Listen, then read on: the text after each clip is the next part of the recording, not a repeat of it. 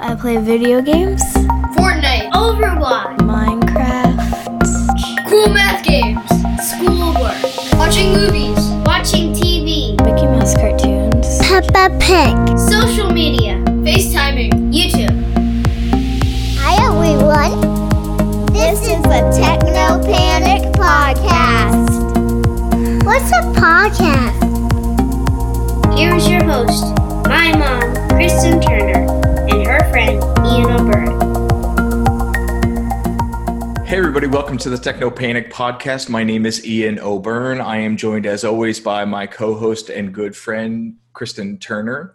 We're going to share a little bit of insight from a research agenda that we've been working on. We've been taking a little bit of time to think about how we help our children become thoughtful, connected, critical users of digital technologies. And what this means to normal people is, how and when do we explain to our children what is meant by an algorithm or privacy or security? How do we help our children think more about the digital tools and the different spaces that they use as they are a citizen in this modern age? So this is the 4th out of 4 episodes that we've recorded. And in this episode, we're going to talk to Kristen about what she learned in the research process. So Kristen, first off, can you say hi and tell us who you spoke to in your research? Well, it's good to chat with you again, Ian. And I know that we have been spending some time thinking about what it means to parent in a digital age when we are all locked in the house together. So it's nice to take this shift back to this research that we've been conducting over the course of the past semester. I worked with my daughter, Megan, for this research. And the reason that Megan and I ended up following this path was because she came to me one day after school and said, "Mom, can I get Snapchat?" And this actually really surprised me because she has been anti-social media. She's been very vocal about what she perceives as social media doing to her friends. And so even though, a lot of her friends have social media accounts when they were 11 or 12, and now we're all kind of headed toward that 13 age, she really didn't want any part of it. So for her to come home from school and ask me if she could get Snapchat was a big surprise. The rule in our house is no, she couldn't get Snapchat because she's not 13. So it's kind of a non-starter, and we'll get back to that in a second. But I didn't say no. I said, this is an opportunity for us to have a conversation about why she wants Snapchat, where this kind of movement in her personal digital wishes is coming from, but then also to inform her about some of the things that we give up every time we sign into a social media app. So these are things that I know, and we talked with Chris from Hypervisible earlier this season about privacy and security, and that really had an impact on me as well. But as an adult, I make certain decisions knowing that I'm giving data and privacy to a company. And I think it's important that our children know that as well if they are going to engage in these apps. So, Can I Have Snapchat became an opportunity for us to sit down, look at the terms of service and the privacy agreements of Snapchat. We spent about an hour going through the website, understanding what Snapchat is, what we give up when we go on Snapchat. And interestingly, it says very clearly on the website that you must be 13, that this is designed for 13-year-olds. Megan and her friends thought that it was 12 because the app in the iTunes store actually says 12 and up. So there was this interesting moment of disconnect where she was really surprised by the 13 and I wasn't, because I'm familiar with, COPPA laws and things like that. But so a couple questions to put a finer point on it. So your daughter is 13 now? She will be 13 this summer. She was 12. She was 12 years old. And your daughter has a twin brother. We've talked a lot about your use of technology in your home. And you are a little bit more protective of your children and thoughtful about how they use technology as opposed to how I am in my house. What does regular look like in terms of digital usage for Megan? What devices does she use? What apps, what platforms does she use as a 12-year-old? She is very into YouTube, as is her twin brother. So I would say consuming information on YouTube, and not just information, but consuming entertainment. They love Dude Perfect and, have their favorite YouTubers that they follow, and she could name them. I can't.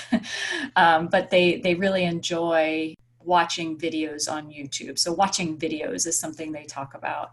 Megan is not as much into video games. That's something that her brother Ryan is much more into.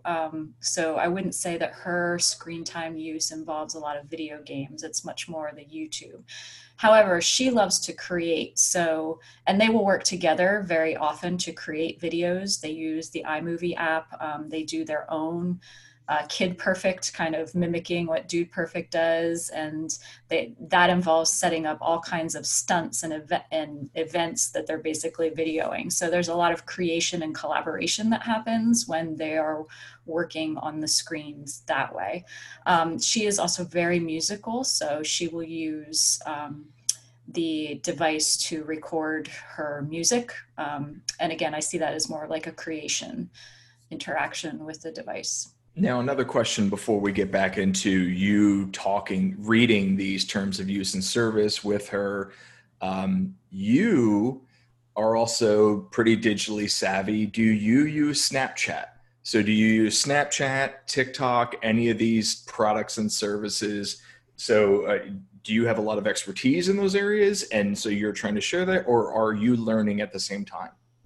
I use social media, but I do not use Snapchat or TikTok. And part of the reason that I did not get into that was because it was not useful to me in my professional or personal life. Social media is a way for me to connect across the world with my colleagues professionally, but also to connect with my family across the world, basically. And my people weren't on those apps. I probably had my backup to those apps because there were some early privacy concerns and some early security concerns that came out with those apps that I am not convinced have been fixed. Okay, so you were very thoughtful. You're very critical about Snapchat in particular. So your daughter comes to you and says, "Can I use Snapchat?" And your first initial reaction probably was absolutely not. Absolutely not. So, but I didn't say that to her. That was what I said in my head. But I was really just more surprised. So in the conversation with her, it became clear that her lunch table, every single person at the lunch table, except for her and one other person, had a Snapchat account. And the entire lunch conversation was focused on what was happening on Snapchat. And so I first kind of dug down with her about whether she was feeling left out of the conversation because she didn't know how the app worked. And it wasn't that, she had seen some of her friends' accounts. She knew how the app worked. I didn't know how the app worked, so I was learning from her. You asked before if I knew things. I really was learning alongside her as we went through this. But it was more about the things that happened in this community on the app that were then the conversation at the lunch table. So she was not part of what was happening and therefore couldn't talk about it. And so, we went from, can I have the app? Why do you want the app? To, well, let's take a look online at what this app actually is and what it will do for you. But also, let's learn a little bit about the things that you need to give up if you're going to use this app. And we actually went to the terms of service because we had that little blip where I said, it's 13. And she said, no, it's 12. So I said, well, let's go find out. So why not just give a blanket no? Because we've talked in the past about giving my son, who will be 10 soon, a cell phone. And there's a blanket nope. So what spoke to you that said, I need to take time, maybe this is part of the research piece? Why did you stop and say, well, let's investigate and try and figure out what's really happening here? I think your word investigate is really what it was all about. So as a parent, I can just have rules that my kids don't understand, but I know it's in their best interest. And so I have the rule, I lay down the law, and the answer is no. But if I want them on board and I want them to understand my decision-making process, then I have to let that process open for them to have the conversations. Well, if you don't like this rule, let's talk about why the rule's in place. Let's try to understand, and maybe we can come to some other kind of agreement, or maybe not, but at least you understand my thinking and the reason that this rule is in place. So from my perspective, I've heard a lot of other parents feel peer pressured into letting their children have these social media devices because they don't want their child to be left out. And so when I heard her feeling left out, it really made me start to question, is my rule, is our rule, our family's rule, which, by the way, is following federal guidelines, just like, let's put that clear, 13 is an age for a reason. It's when brains start to develop. I actually think it's probably too young of an age when we look at brain research and what children are able to think critically and abstractly about.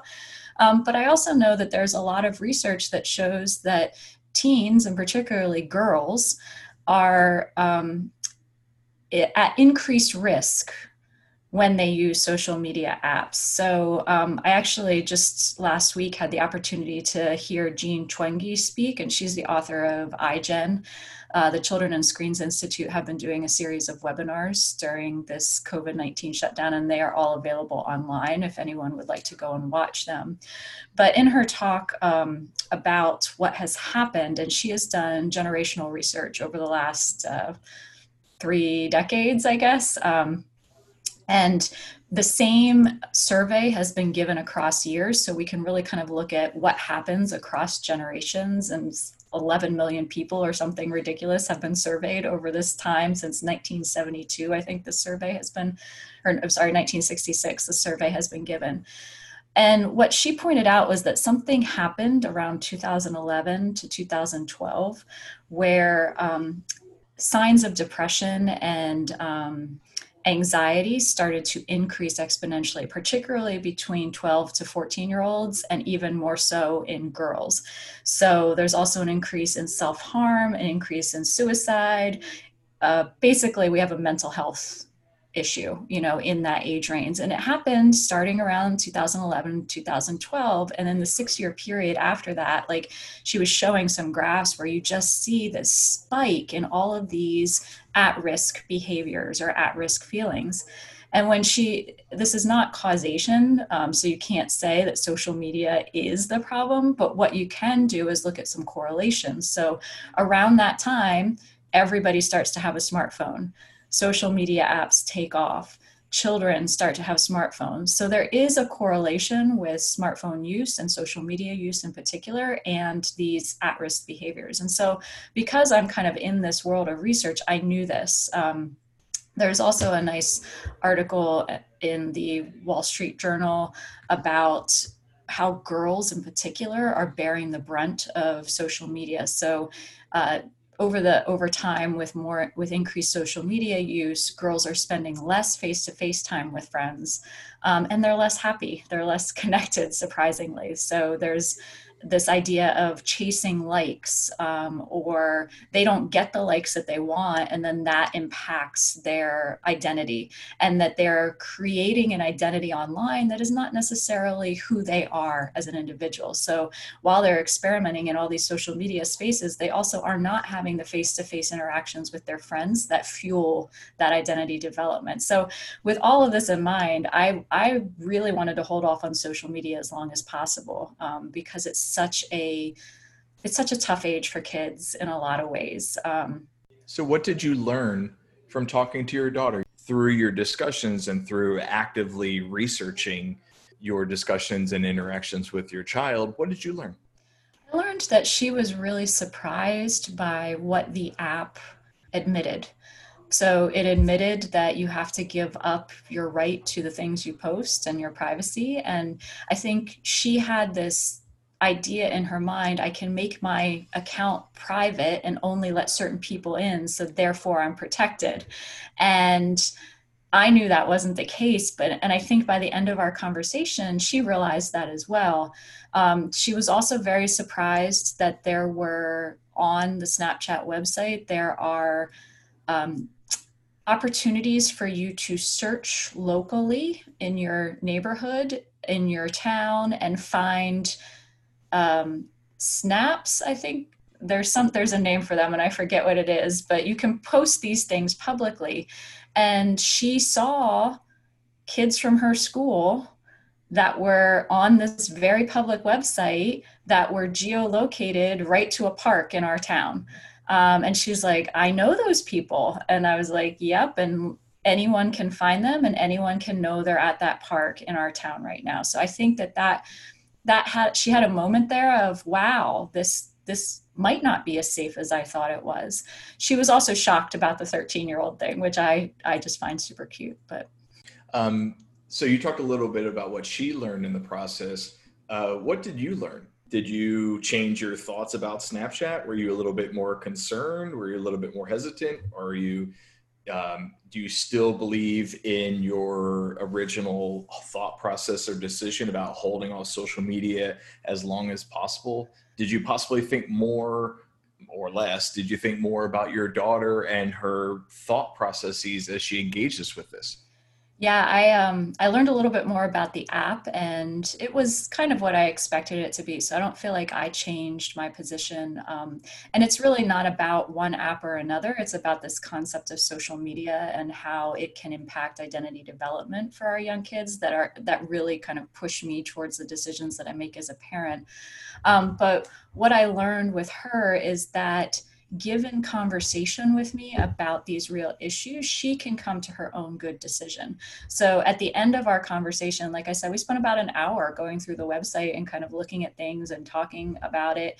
I asked her, I said, okay, so, what do you think? Do you still want Snapchat after all of this? And she's like, well, no, I'm not 13. So, I got my little rule follower here. I said, okay, but you're going to be 13 soon. So should we revisit it then? Or she's like, oh, I don't know, maybe, and she really, I think the kind of opening the curtain, kind of behind the curtain of Oz may have helped her to think a little bit more realistically about what she would get out of this app and what she would give up. Now, interestingly, she didn't seem that concerned about having to give up the privacy pieces. She said, Mom, all apps are like that. It's like, it's not Snapchat or something else. Like anytime I sign into an app, I have to give up a little bit of my privacy. So I was actually happy that she understands that or, seems to understand that. 2 final questions, and I'll get you out of here on these. One of the things you talk about in the publication is the approach point. And we've talked about that in the research. I'd like to put a little bit more of a finer point on this. So you waited for your daughter to come to you and say, can I get Snapchat? And then this started this discussion. In our research, we suggested, okay, find that approach point, wait for your child to come to you, but there might be times that they don't. So with my children, am I waiting for my son to come to me and say, can I use Snapchat? Can I use TikTok in these spaces? Or do I have to create something? Should I go to him and explain what happened with you and your daughter? What are your thoughts about that approach point? So I think it can happen either way. This was not the first conversation that I've had with my children about social media, and it's certainly not going to be the last. And actually, since my daughter and I had this conversation, there's been a big shift in our house. During quarantine time, she has become a YouTuber. She has her own YouTube channel and has been sharing arts and crafts on that YouTube channel. And as part of what she's been developing, I recognized that social media could help her to promote this piece of herself. So when we think about connected learning and children creating and learning to connect with others and getting feedback from a real audience, there is a real use for social media in that. So I went to her and I said, what do you think about starting an Instagram account where you can share the pictures of the art and you can kind of cross promote between your YouTube channel and your Instagram account? And she kind of looked at me, she's like, you're asking me if I want to get social media? And so that was another conversation. And ultimately she decided, yes, this makes a lot of sense for my goals. So she then had the Instagram account. And as you've noted, she has a twin brother. And I said, well, if I'm going to do for one, I kind of have to do for the other. And this is the perfect time for me to help them learn how to use this social media because we're all home together and have more time to talk with each other. So I asked her brother, do you want an Instagram account? And he said, well, why would I want one? And I was like, I don't know. Why would you want one? And he's like, well, and then his sister Megan said, well, you like to follow sports people, like maybe you could learn more about. So then we had this like family conversation, and they both have their accounts. And I've got to be honest, I don't think either one of them is really using them all that much.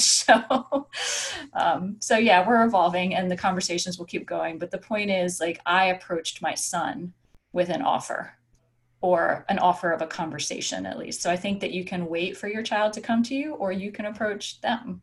Well, I mean, it's funny knowing you on the way into this research. It's funny that now you're a little bit more welcome to it now that you've explored it. And so maybe the approach point is, this is more of a lesson to our children. Hey, go to your parents and talk about it, because if they think through this, then it's more likely than not that you'll be able to use it. So it's sort of interesting that you came to that resolution. Well, yeah, and I came to it also because I think she was ready. And I wouldn't have said that 6 months ago, but she was in a place where the benefits of the social media were clear to her, and we will continue to talk about the potential disadvantages of it.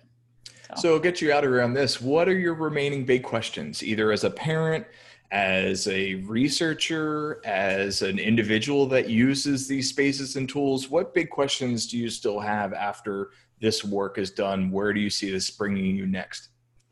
I think my biggest question is how to have these conversations with children and youth on a larger scale. So I know that I think about these things all the time, and I'm very intentional about the digital media in our home and about screen use in our home, because I'm constantly reading the research and using that research to inform my parenting, and then continuing to have conversations with my kids as they grow and their needs change.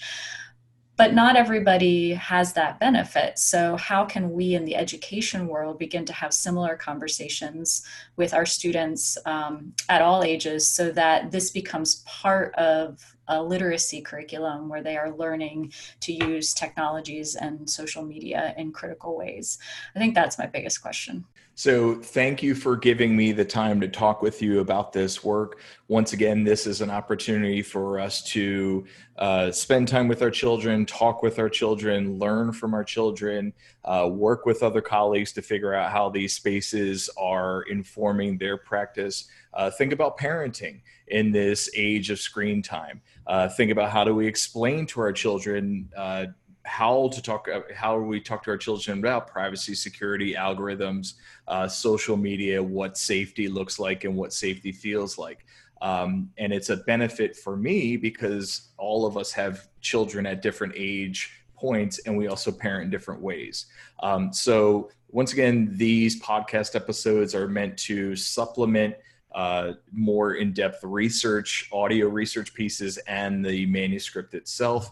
But it's always good to talk to you about living and learning in an age of screen time. I really appreciate it. Yeah, it's been fun today. And thanks, everybody. We'll be back with a little less researchy episode for the end of the season. Thanks again, all. Be safe, and we'll catch up soon. Bye. Thanks for listening. Now I can get back to watching my videos.